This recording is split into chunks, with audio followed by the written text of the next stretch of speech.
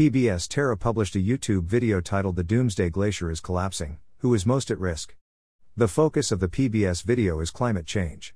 Beginning at minute 009, the narrator states the sea level rises approximately 1.4 inches per decade and claims the rate is projected to increase as global temperatures warm. The narrator immediately shifts focus to the melting of Thwaites Glacier in western Antarctica. The narrator attributes the melting of the glacier to global warming. Hidden volcanoes melt Antarctic glaciers from below. In fact, Thwaites Glacier is melting but not due to global warming. Western Antarctica is heated by magma upwelling from the earth below. If or when the glacier melts completely, there would be a substantial rise in mean sea level, MSL. And, yes, a short distance from the seacoasts of America there would be flooding of beachfront and waterfront properties that are less than 6 feet above MSL, about 2 blocks inland.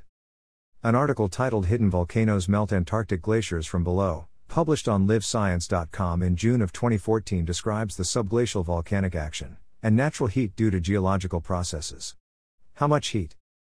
The heat from the Earth flows outward at a rate of 65 milliwatts per square meter all over the world.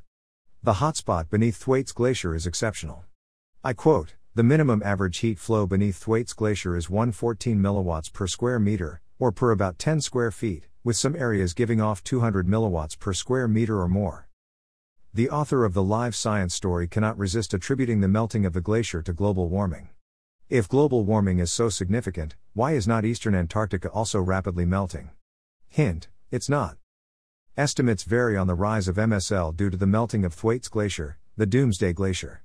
Estimates ranging from 2 to 10 feet of sea level rise are scientific guesses carried out to 6 decimal places, sarcasm intended.